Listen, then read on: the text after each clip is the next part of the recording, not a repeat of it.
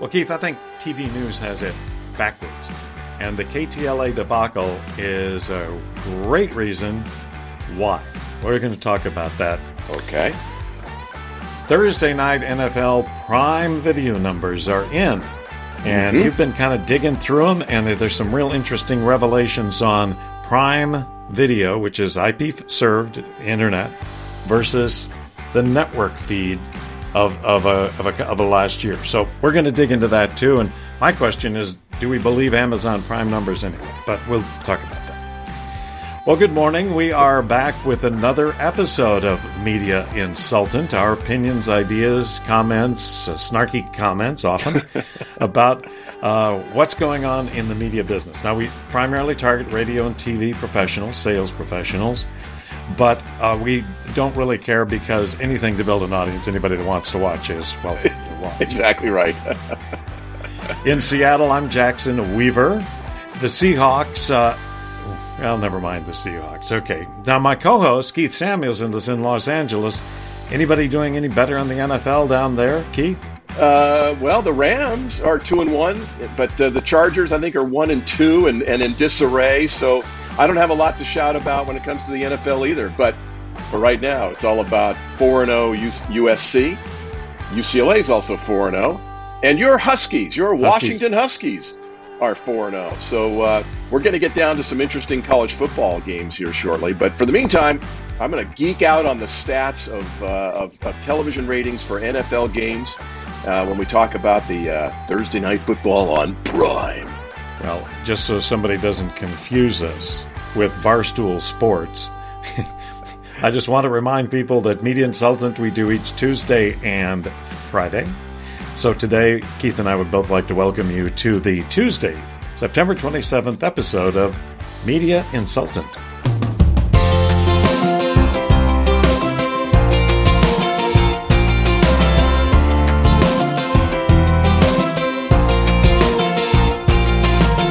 Keith, I think it's safe to say that TikTok has ticked off, if you'll pardon the pun, just about everybody, particularly the folks at Meta or Facebook and Instagram and in right. That group.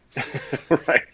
So as you know, TikTok has made a lot of progress against Facebook. So Facebook takes Instagram and they try to cram Reels into it. Now, you may have confused the two because Reels looks just like TikTok. They're short video segments. But TikTok, as you know, and you and I have talked about this, now the number 2 social media platform for young people in particular, not so much for the older adults, but young people. And it's freaking the folks at Meta out. And then comes this leaked document that we talked about the other day that from the Wall Street Journal. Apparently, Reels isn't cutting it. The Wall Street Journal reports that Reels has a daily cum of 17.5 million hours, which is, I think, a phenomenal amount of hours. But it's less than 10% of what TikTok has. TikTok has 198 million. So, you know, we've talked about how tough it is in radio. We talk about how tough it is sometimes in television. But they've been around 50 to 70, 100 years.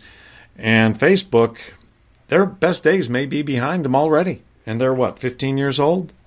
Yeah, thereabouts. But I guess and there'll be other reasons why they'll diminish in importance and hopefully go away forever for good.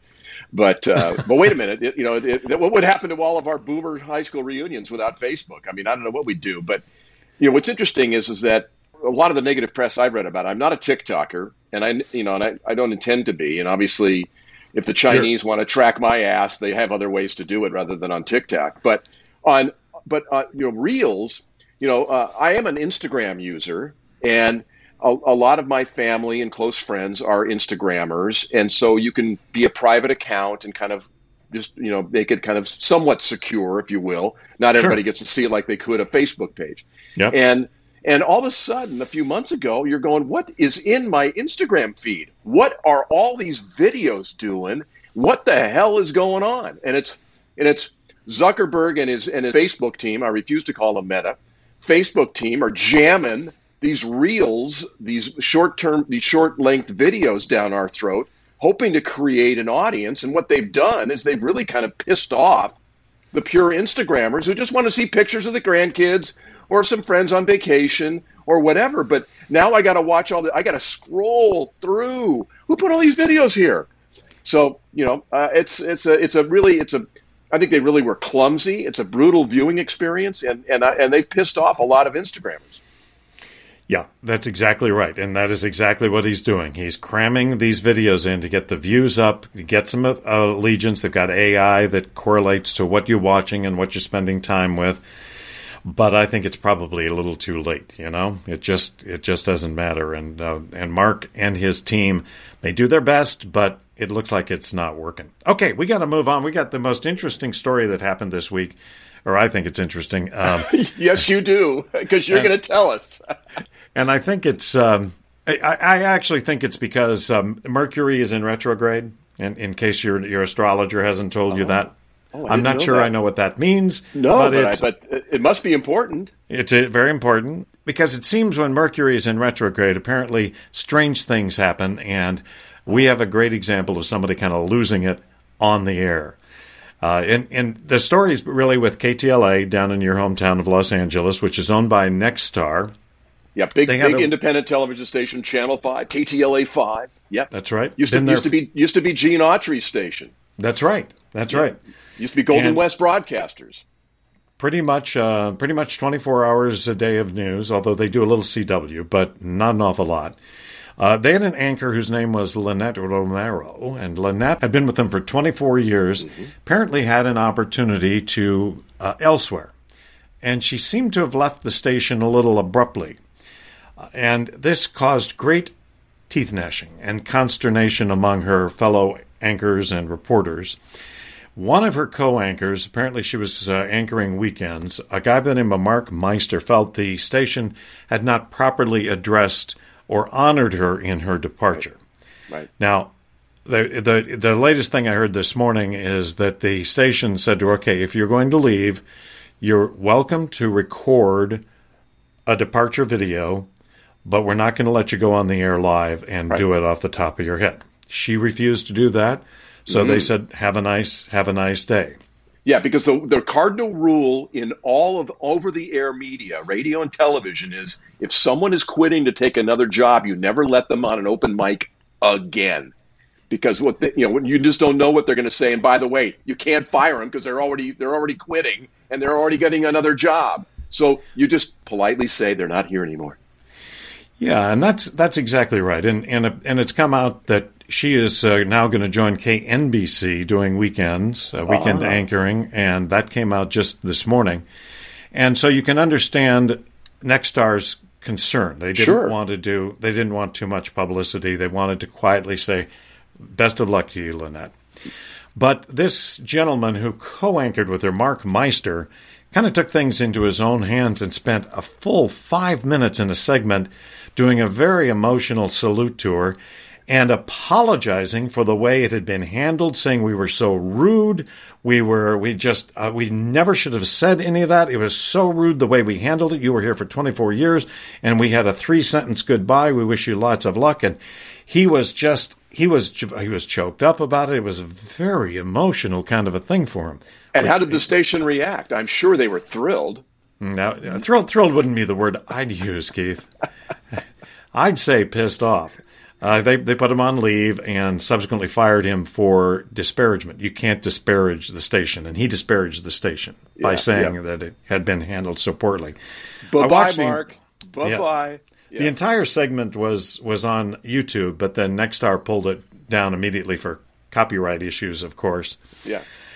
Now, I want to be clear. This woman is a very talented, loved member of the community and the station. She certainly deserved a decent send-off. However, going to KNBC is problematic for KTLA. And at the same time, both KCBS and KCAL are starting morning news shows at 4 a.m. So the news slots are getting more and more competitive than they've ever been. And it's the only, Keith, you and I have talked about this, the only local content that a television station can develop that's unique to them, that's uniquely theirs. What's interesting is that, particularly, and we see this a lot in LA because you see it elsewhere where we're hiring people from smaller markets. And when you're in a smaller market, let's say you're doing morning news in Tucson, and you get picked up by, an LA station. That's a big promotion, a big gig. That's a big jump. And usually when you leave a market to go to another market, they're never going to see you again. And you go ahead and say, yeah, she's got a great job in LA. Off you go. Hey, you were great. Thank you so much. But when you're in LA and you go to another station in LA, no, we're not talking about it. Now you're a competitor in our market. No. So I don't know what Mark was thinking, but come on, buddy. I don't think he was thinking. I think well, it's he had to Mercury. think. But he had to plan this segment, right? I mean, he had to have a producer help him put this segment together, right? I can only attribute it to Mercury in retrograde, and he's a very young guy, so he's inexperienced, and he's apparently a bit of a hothead. If this is the case, and I think you bring up something that's really important. It was really important not wanting to draw attention to the change, and by doing this, they drew a tremendous amount of attention to the change. It was all over the trades, big buzz. And, at the end of the day, from the TV station standpoint, it's not who's off the air, it's who's on the air. Right. And we've all seen TV personalities, on-air personalities on radio just kind of go away, and nobody pays a lot of attention to it because they're gone. Now, not this time. Yeah, no, this is quite a kerfuffle.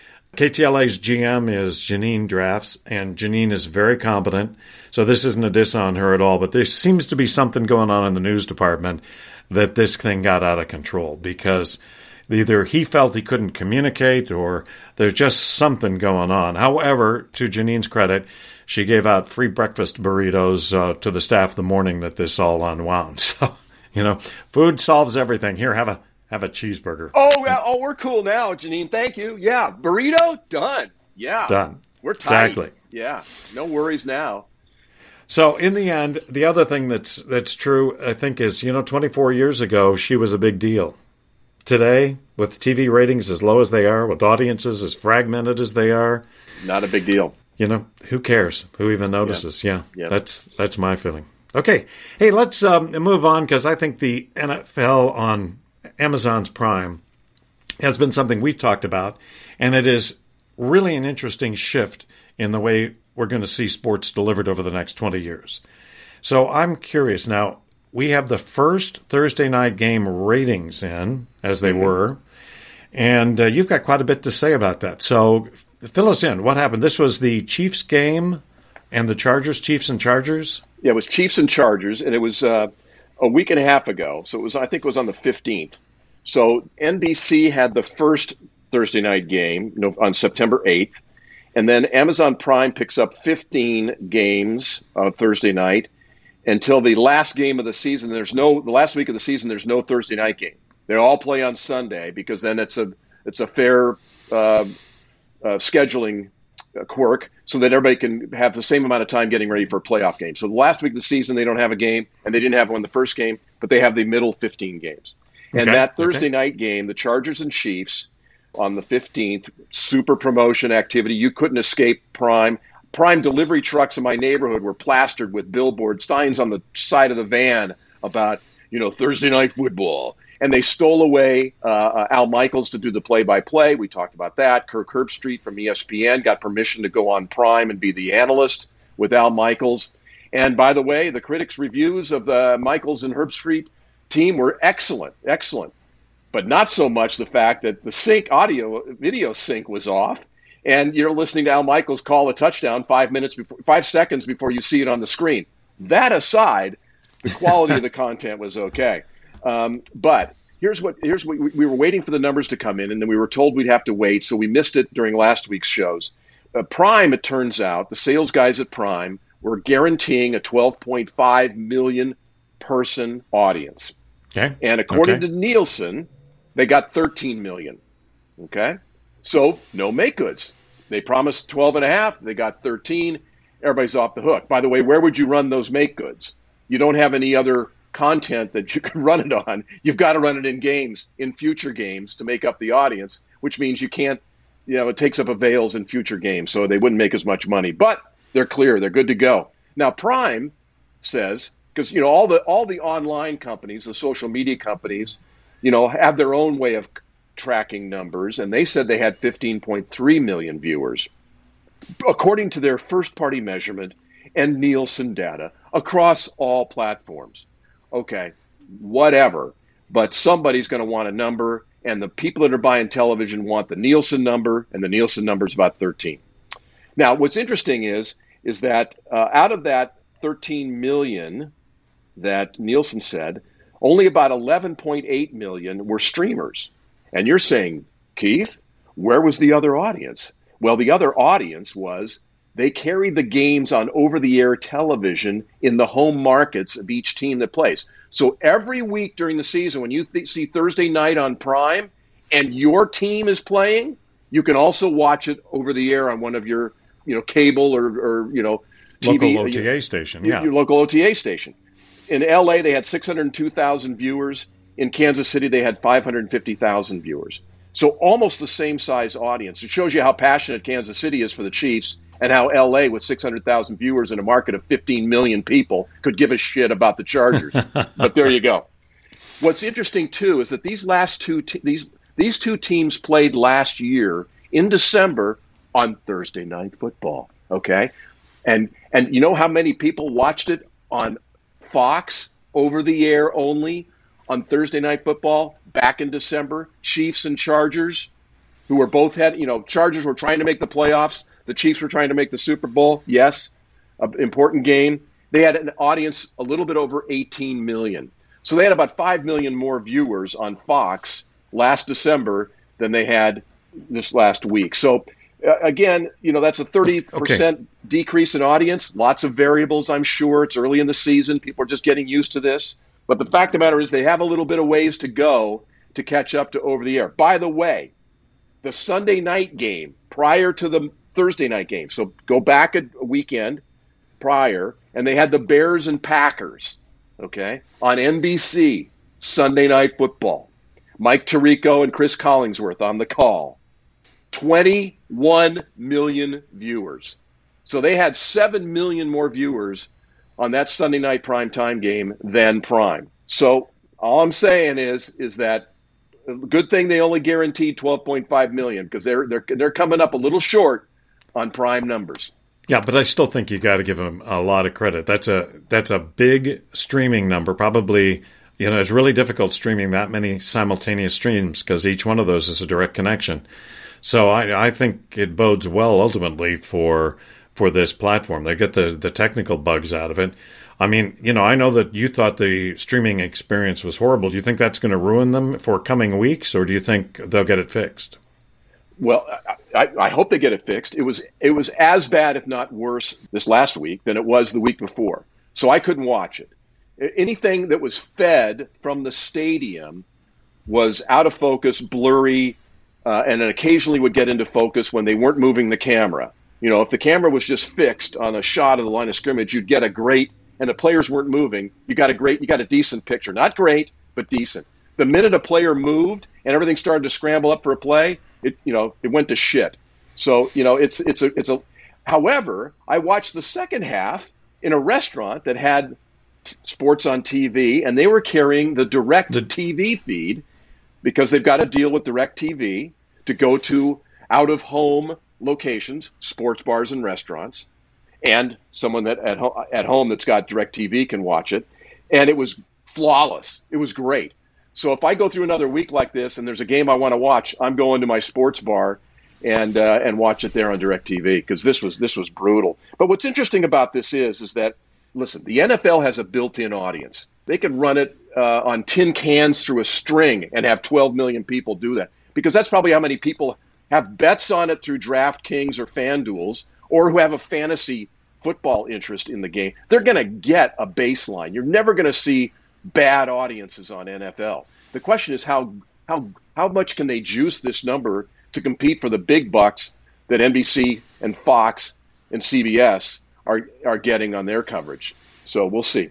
So we'll be watching it. Yeah, I think this bodes very poorly for the networks. I think it's a big deal. And my final takeaway before we get out of here is, if you're a network exec and you're smug at how smart you are and how great your sales success is with NFL football, enjoy it while it lasts. Have a nice time.